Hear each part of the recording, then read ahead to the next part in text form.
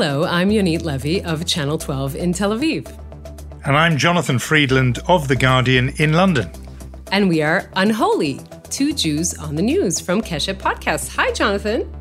How are you doing, Yonit? You know, I was just thinking this week, I had like about 30 seconds to think between broadcasts. And, you know, when we thought about this podcast and, you know, Israel and the Jewish world, and we knew there'd never be a shortage of material, but what 6 months this has been. I mean, Israel becoming a vaccine empire, elections, war in Gaza, Netanyahu replaced. I mean, even by Israeli standards, that's enough to get your head spinning. Yeah, I mean, it's funny. There was a brief moment, I think it lasted about 40 seconds, where I thought, have we missed all the good stories? Is there going to be nothing? Is there nothing going on? Instead, we have been served a news tsunami in these last 6 months. But a really big one. I mean, it's funny. The business of the change in government is so huge. And, you know, I've been saying over and over on the podcast that I wouldn't believe it until I saw it. And then finally I did see it. And it was one of those sort of double take moments, actually. It was. We will talk about that moment. I have to tell you that the most popular hashtag this week in Israel is 12 years ago, right? Everyone sort of uploading these pictures of what they looked like or what they were doing the last time there was a different prime minister here. I'll remind you, by the way, Barack Obama was the U.S. president. Gordon Brown was the British prime minister, and Twitter was 2 years old. Twitter was a little infant, and in fact, I was running around two little infants. I had two very young children in 2009, and one of them is now a university student, and the other one is sort of, you know, nearly as tall as I am. So quite a lot has changed in 12 years. No, it's quite true. And I know everyone was going on, the hashtag was all about 2009. Partly because I'm so ancient. I was thinking about the first time he became prime minister, and I was in Washington, D.C. in 1996, where, you know, this new brash leader for Israel was elected. And I remember people in the Clinton team at the time thinking, you know, he may not last that long. He's won this election, but we don't know if he'll be around that long. Clinton's got another 4 years. There might be another leader coming along. Well, that was 25 years ago, you know, and we've all got a lot, grayer since then. By the way, if you're asking where I was 12 years ago, I'd say I was in the studio, same place, different hair, anchoring the broadcast of the new government when Netanyahu just stepped back into politics, 2009. It was 31st of March, 2009. Ruby Rivlin, then the Speaker of the Knesset, still pretty chummy with Netanyahu at the time, tried to rush the whole thing pretty quickly because he didn't want the government to be sworn in April Fool's Day. So it was a very rushed kind of swearing-in ceremony. But that was our nostalgia part of the podcast. Now we can. That's right. No, we will become forward-looking. But this is one of the great virtues of you being in the anchor's chair so long. You are a fixed point of stability in an otherwise crazy world, Yonit, that whatever else is going on, you are in that chair. No, I think it's, as I said, it has been amazing. We should talk about what's happened since, in the days since it was a maybe and a will it happen, won't it happen? And a few people were teasing us, playing with our feelings, thinking, will there be a last-minute breakaway? I know a couple of people were deliberately hinting that maybe they wouldn't be there for the vote, but in the end, it all did happen. It did. Look, usually you have to say this is a very festive ceremony, right? Democracy sort of handing over the transfer of power, and you usually have something that's quite, you know, festive. This time it was less festive because of a lot of heckling. Naftali Bennett was trying to speak. It was his first speech. He was still prime minister designate because the swearing-in ceremony hadn't begun, but he was really, he couldn't get a word in edgewise. He was bothered by a lot of shouting from the Likud benches and from the religious Zionists. And I think what was sort of really nice at that moment, that extraordinary moment where his children were at the galley, up on the galley, kind of signaling him with hearts to say, you know, everything will be okay. But it was just sort of the first indication of what he would go through. Yeah, I mean, you know, they also had that photo op, didn't they? This lineup for the new government. And it's funny, I had quite a strong reaction to it. It surprised me, the image of it. You know, look, I've not done anything to hide my feelings about Naftali Bennett and his politics, and that would go for the politics of several of the parties in the coalition. Nevertheless, I found that the sight of a whole group of new faces, and yes, more diverse faces, including Arab members of the government and Ethiopian Israelis and others, I think more women than before. That was part of it, but mainly it was the idea that here was a new group of people. I felt there was something, hesitant and sort of nervous in a good way about the picture, as if they were slightly awed by the responsibility they were taking on. But the reason I found it slightly moving was one of Netanyahu's points over the last few years, at least, has been to say, there's no alternative but me.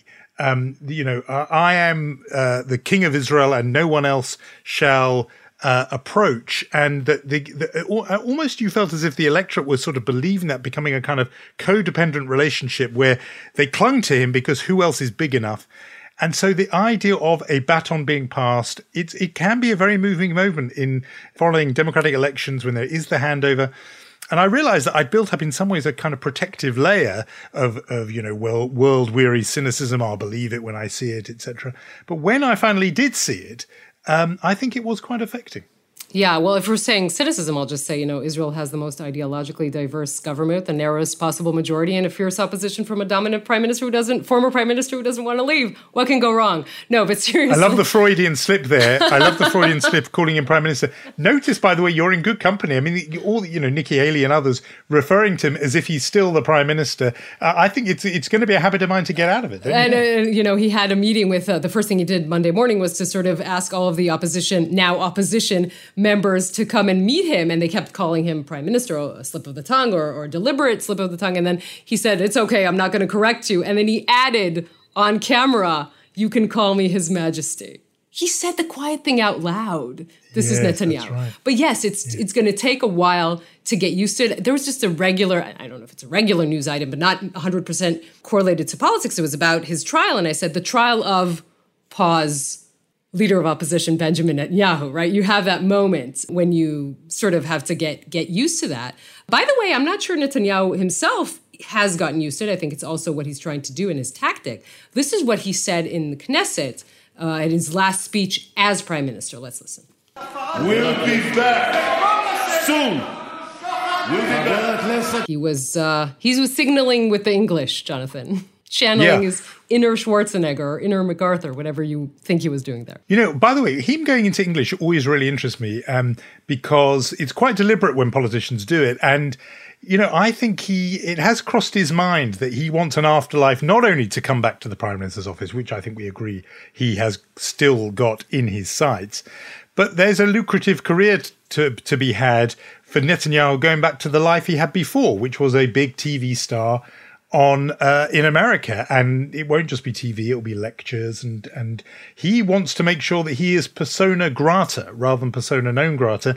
First of all, I think he goes to English a lot. We talked about this. His conversations as prime minister in the prime minister's office were usually in English.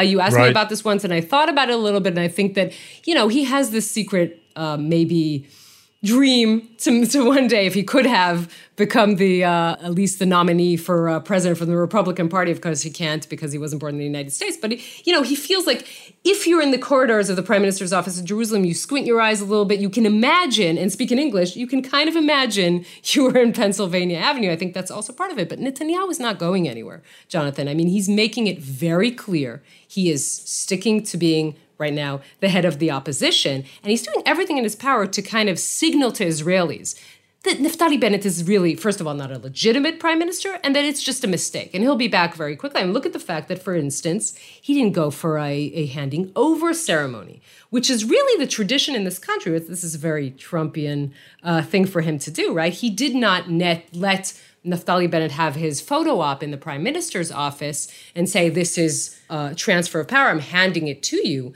It has always been the case here in Israel, even with the Rabin handing it over to Menachem Begin, not liking the situation, and Shimon Peres handing it over to a very young Benjamin Netanyahu in 96, and by the way, Netanyahu himself handing it over to Ehud Barak in 99. This time, he opted out of it, and I think that's part of him trying to say, I'm still here. By the way, he still lives in the prime minister's residence at this point, even receiving guests. That is all part of showing, I'm still around, and I'm, quote unquote, the real the real prime minister. But I have to go back to one moment, Jonathan, that I take from the swearing-in ceremony that I think kind of flew under the radar because everyone was focusing on the will he or will he not shake hands with Bennett, which he did, quite reluctantly, but did.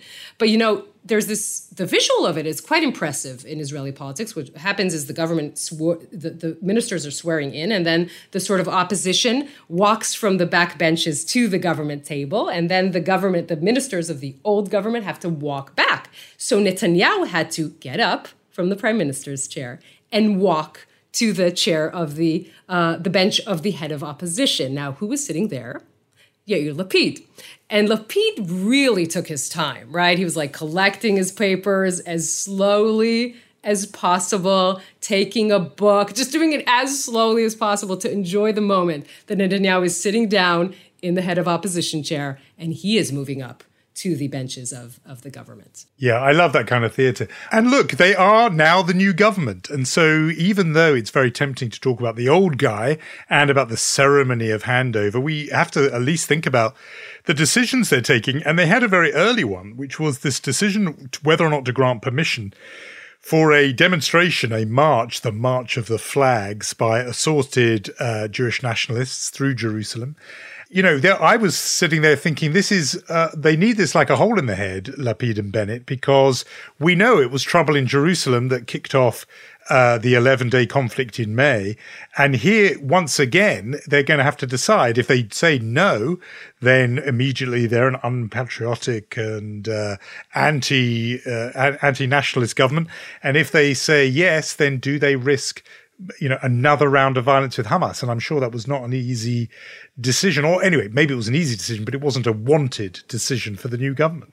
Yeah, I mean, obviously this is a booby trap left by the Netanyahu government, right? Because he postponed this.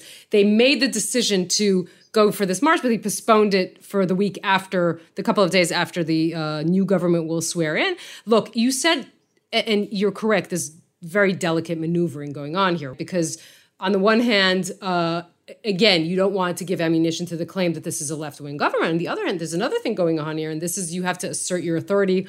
Also, when Hamas is threatening, if you do this march, we're going to fire rockets to Jerusalem, you can't say, okay, then we're not going to do it. So it's a delicate first test, and it went by quietly, and it ended, and now here we are. By the way, Bennett said that he will have a security cabinet meeting every Sunday, something that did not exist in the Netanyahu years. And one of his criticisms against Netanyahu was to say, you're never talking to anyone in your security cabinet. You're only making the decisions by yourself. And Bennett is trying to show that he is completely different. Again, we have to remember this is a very bizarre situation in which, in a way, you don't have a prime minister who chose his coalition, but rather a coalition who chose the prime minister. So that was also how it's going to work. I liked that about that photograph. I know I'm banging on about the picture, but I liked the fact that almost physically it is the incredible shrinking prime minister, this that we're seeing, because Bibi physically loomed over everyone else in the picture. Yeah. And here Bennett was, primus inter pares. He was one among equals in that picture. The funny thing for me was when they had their first government meeting, basically the first thing that Bennett was saying, see, I keep doing that. I said Netanyahu. Bennett was saying was, guys, we're going to have a meeting every Sunday and you should be on time, which was, it's like, maybe that's the moment where you want to say something emotional, quote a verse or two. No, he was the high-tech guy, the startup guy saying, guys, we're going to start on time. Yeah, and you know what, though? I don't mind that because, one of the things that was lost, whether you were a hawk or dove, one of the things that was lost over recent years, and I think accounts for why the right-wing parties joined this coalition, the Gideon Sa'ars and the Naftali Bennett's and others, is this notion that those standards, the basic wheels of government, had stopped turning. And it had become, in a way, an autocracy where it was the whim of one person deciding every post, every job, every decision, every appointment.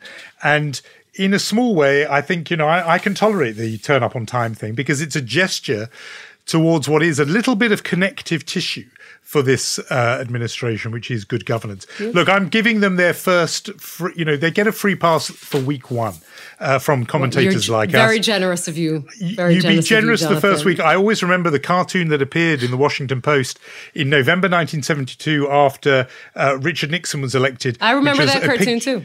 Yeah, you weren't even born then. There's a picture of him. I don't remember it. I've seen it. Come on. And he is sitting there, Nixon is sitting there in the barber's chair with clean shaven. And the point of it was that the Washington Post cartoonist always did Nixon with 5 o'clock shadow, famously, because he always did have 5 o'clock shadow. But his point was you have a change of government, or in Nixon's case, re-election. It's a new mandate. Even the cartoonist gives you a clean start, a fresh start. And so for this week, that was the sort of mood I was in a bit, where I'm even prepared to sort of indulge a little bit this prime minister whose values and ideals on all the questions that I think matter, I'm opposed to, but they believe in good governments. They're going to in good governance for now, and therefore for now we'll give them the benefit of the doubt. Okay, but we are going to talk a little bit more about the former prime minister. I think this is a good opportunity to talk about his legacy, as we could call this episode the long goodbye or the longest goodbye. And of course, Netanyahu is an extremely polarizing figure inside Israel and out. We tend to think you either love him or hate him, and ergo you either agree with everything he does or oppose every move he makes. And obviously, people are complex, and leaders are complex. And the leader's legacy, and of course someone with the longevity like Benjamin Netanyahu, is never either black or white. So I think we should talk about, what he has left behind, to the extent that he's, he could be coming back, but just what has he left behind in these 12 years, 2 months, and 13 days of his second tenure as prime minister.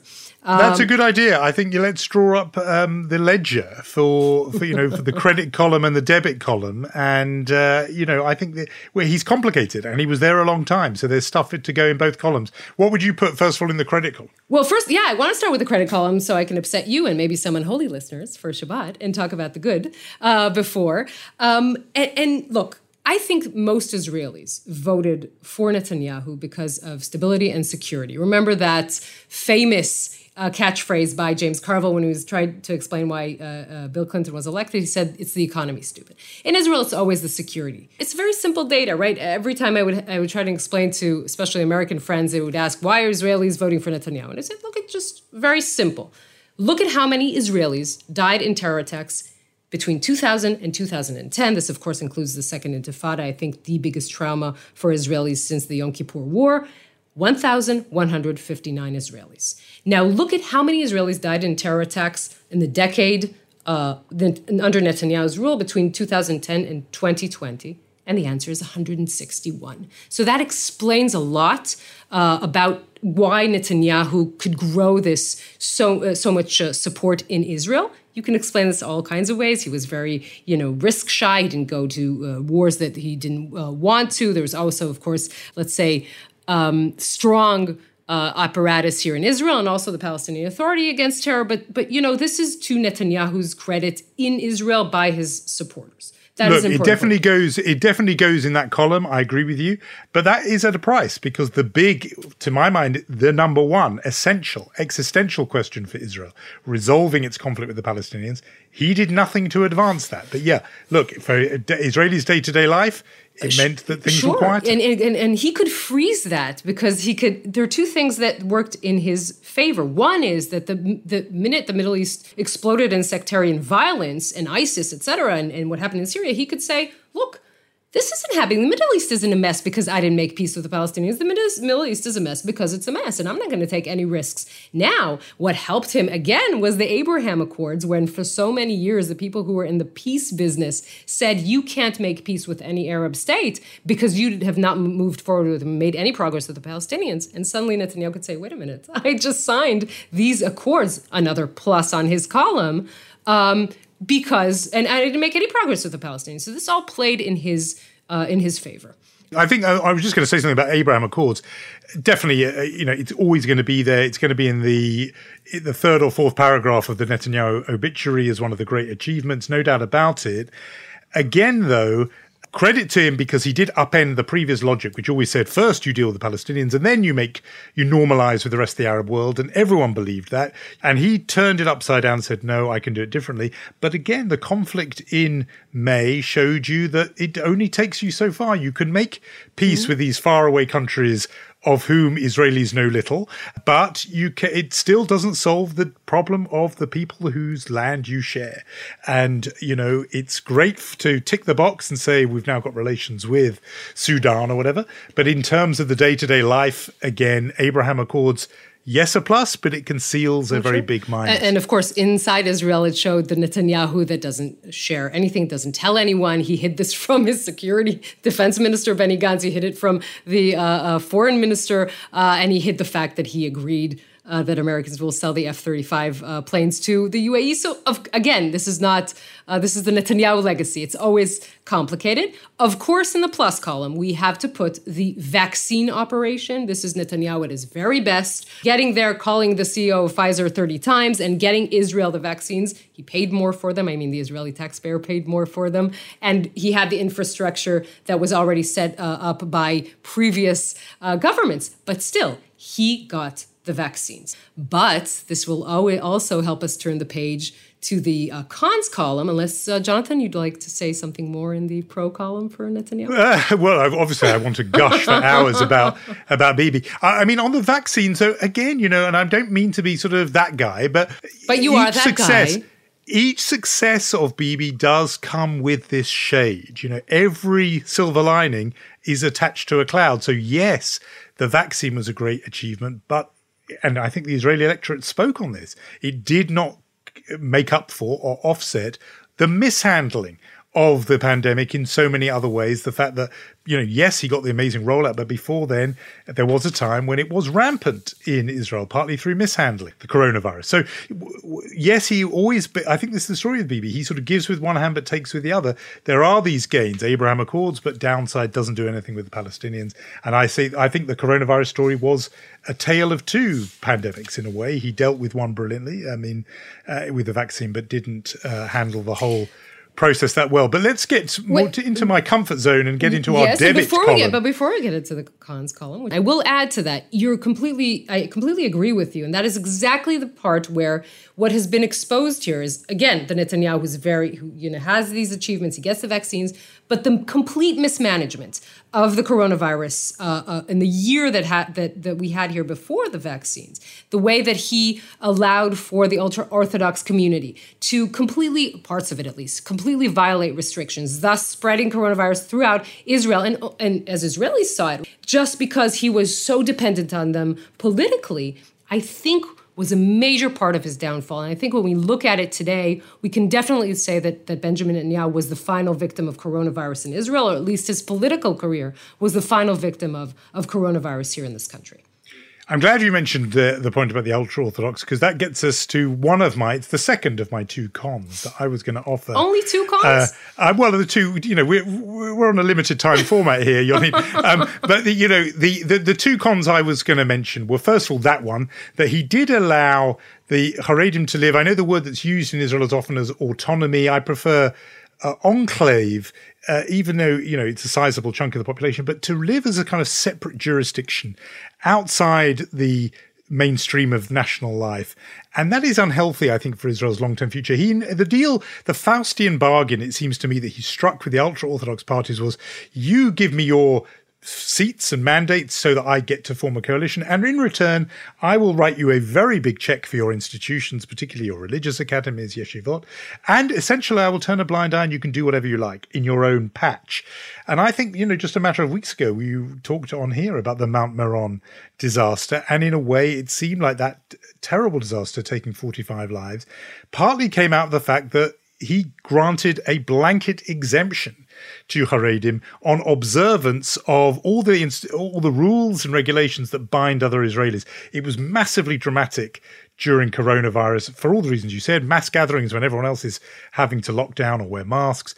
But I think he did it not only with the ultra-Orthodox, but also with Arab Israelis. And that was my second big negative on him, which is that he did pit one group of citizens against another group, and he pitted the Jewish majority against the Arab minority. In 2015 was when he really did it with that, we said Arabs are going to the polls in droves, as if to say it's okay that one group of citizens should go out to vote simply because another group of citizens are casting their democratic ballot. I didn't like that one bit.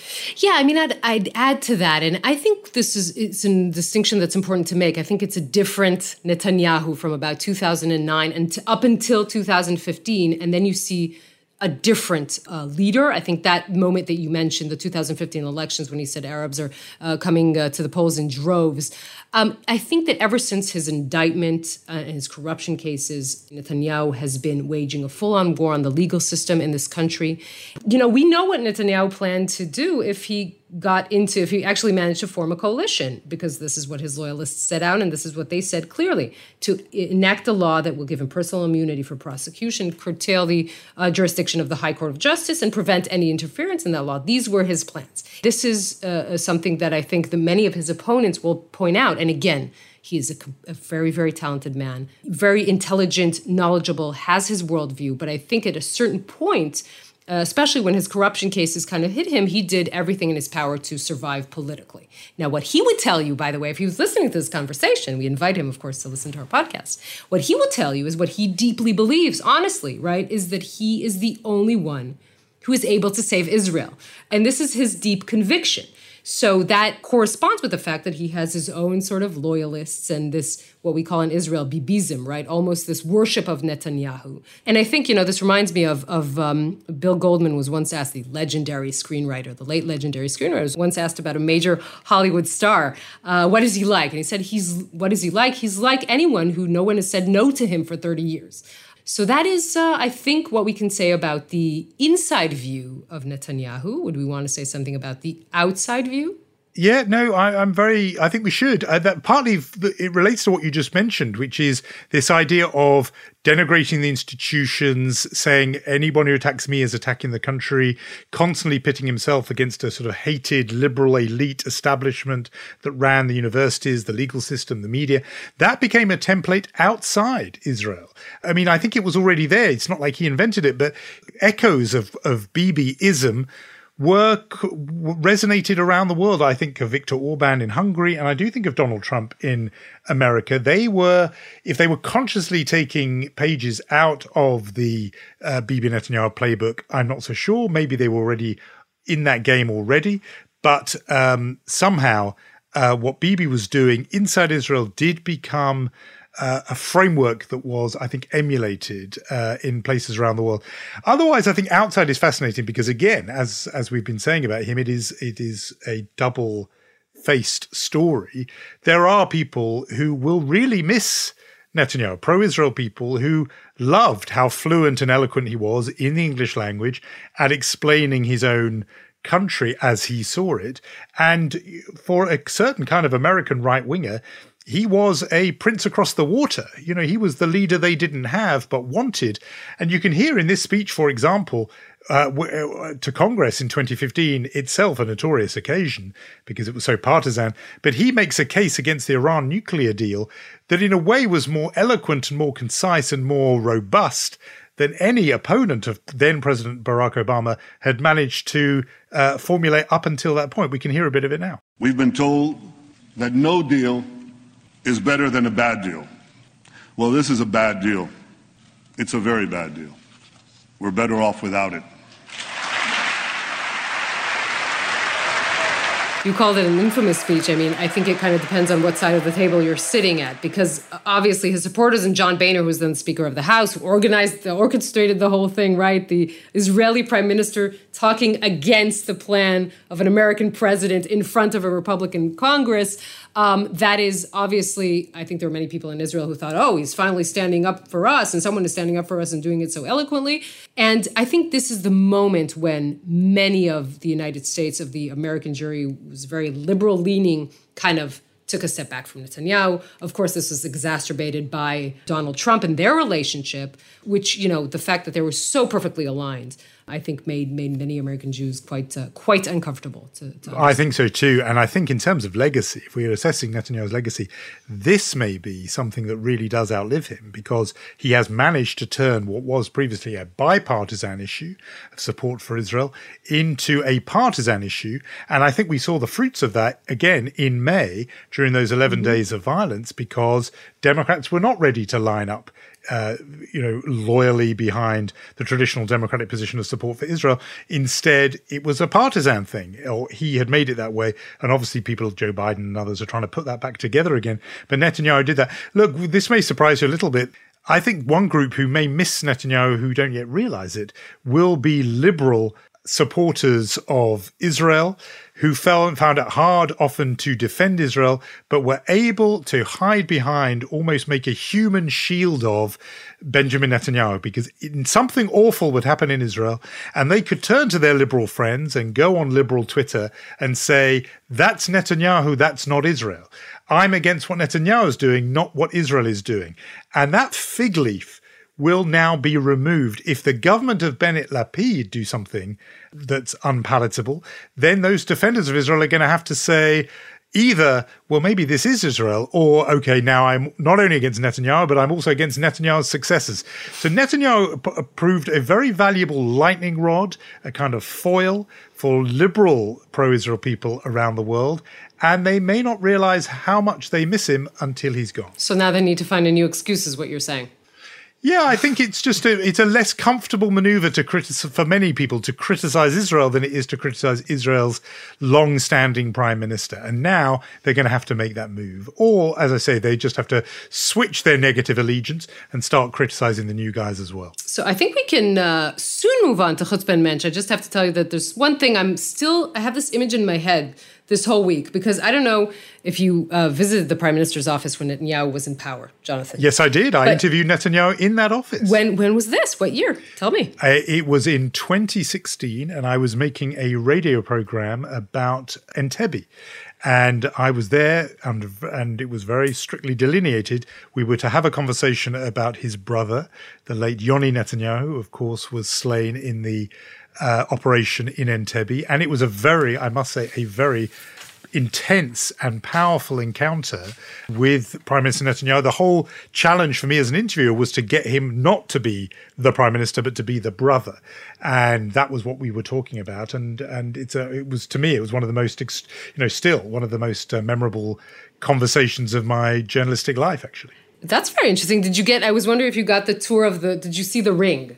Did you get the explanation about the ring? There was not a single person who walked to the office that did not see, that ring unearthed in Jerusalem dated back 2,700 years. And it has an inscription that is similar to Netanyahu's own family name. You always get that lecture and then kind of proof of the historic bond between the Jews and their land. And you kind of think, is it also proof of the historic bond between Benjamin Netanyahu and this office? So I'm wondering, what happened? He did not. No, I didn't get that. You didn't get it? I didn't get that. No, he made an exception for me. I now feel bad. But I did see him outside his office a few times too on visits to London. And I never got a chance to get the full ring treatment. So, maybe when he makes his comeback, I'll book in. I'll book in to get that. Do we need to appoint and hand out Mensch and Chutzpah We always awards? do. Yes. We do, don't we? Well, look, shall I get the ball rolling with Chutzpah? Mm-hmm. I was partly going to, just for the sheer political sort of barefacedness of it, I was going to mention Andrew Yang, who's a candidate to be mayor of New York City, who has vowed to be a 24/7 mayor, constantly present in the city. He said he will only leave New York City to go to three places: Albany, the state capital; Washington, D.C., of course, the American capital; and Israel. And the sheer brazenness of pitching for pro-Israel and Jewish votes in New York, it just that tickled me. So I think he deserves that. But my main nominee really would be also a New York one, actually, which is the New York Deli. It's a delicatessen in New York that was selling kosher ham. I kid you not. Isn't that fantastic? And I've seen the picture. It really is a ham. It's unmistakably a ham, and it does have the. It's not fake ham. It's not vegan ham. Do they know what kosher means? They keep saying that word. Maybe they don't. So it's a fantastic thing. It's that there was a Shomer Kashrut customer was in the deli and he saw it there, and there's the stamp of the Orthodox Union on it. He brought this to the attention of both the Orthodox Union and the manufacturers, and it turns out to have been a system error. But the hechsher on the ham, who gets the chutzpah award? Either the union for giving the hechsher, or almost the ham itself for bearing a kosher stamp. So that's my chutzpah award for this. I don't think I can beat that, but I'll try. Okay, I'll really try. Ex-Minister of Regional Cooperation in Israel, Mr. Ophir Akunis from the Likud. So he made headlines this week by declaring that his ministry was, or is, still exists, unnecessary and should have been closed down long ago. Now, he realized this epiphany, he got this epiphany on the morning that he was supposed to transfer the portfolio from himself to the new Minister of Regional Cooperation, Mr. Isawi Frej from Meretz. Question is, sir, when did you actually notice it was unnecessary? Maybe because he was about to be evicted? I think that's textbook chutzpah, to be honest. It really is. No, I agree with you. I think that wins because it does meet our Leo Rosten great Yiddishist definition of chutzpah, which, to remind listeners, is the man who's killed both his parents and asks the judge for leniency on the grounds that he is an orphan. It has that complete brass net chutzpah to it. No, I think that's a worthy winner. For Mensch, I was going to suggest, because it's a historic first, Amanda Beckenstein-Umbuvi, who is a Hebrew teacher and scholar, and she is to be the next vice president of academic affairs at the Reconstructionist Rabbinical College just outside Philadelphia, and therefore is the first Jew of color to lead a major rabbinical school.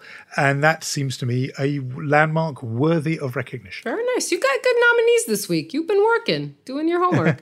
I'm gonna give it to Christiane Amanpour, Chief International Anchor for CNN, who shared with viewers this week that she had cancer, ovarian cancer. She said she has had surgery and is going chemotherapy. The sheer bravery of actually saying this on air and doing it to talk about and emphasize the importance of early diagnosis.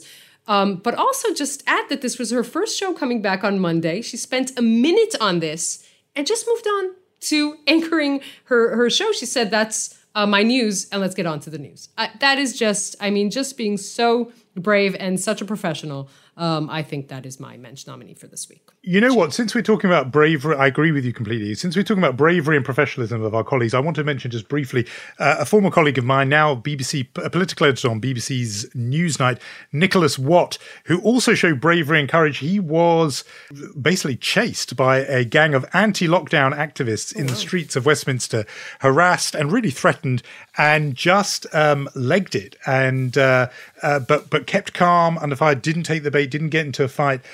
Police all around who did nothing, but he did the right thing and withdrew from the situation. I sent him a message afterwards, and he mentioned to me that his training as a 1,500-meter runner many, many years ago in his youth helped him a bit. But that should never happen to a journalist doing his job, and he reacted like a mensch. So I think a couple of journalists for our Mensch Award this week. A reminder, if you are one of our regulars and you have not yet subscribed, what on earth are you waiting for? Please do that. Subscribe, recommend to your friends, give us a review wherever you get your podcasts. And we do have people to thank and to mention. Always do. Our executive producer, Lior Friedman, Rom Atik, head of podcasts, Omer Primat, and Irad Eshel for original music. Jonathan, whatever are we going to talk about next week? I hope there's some news. I really do. Yeah, I think somehow they won't disappoint us, the gods of news. See you, Yonit. Have a good week.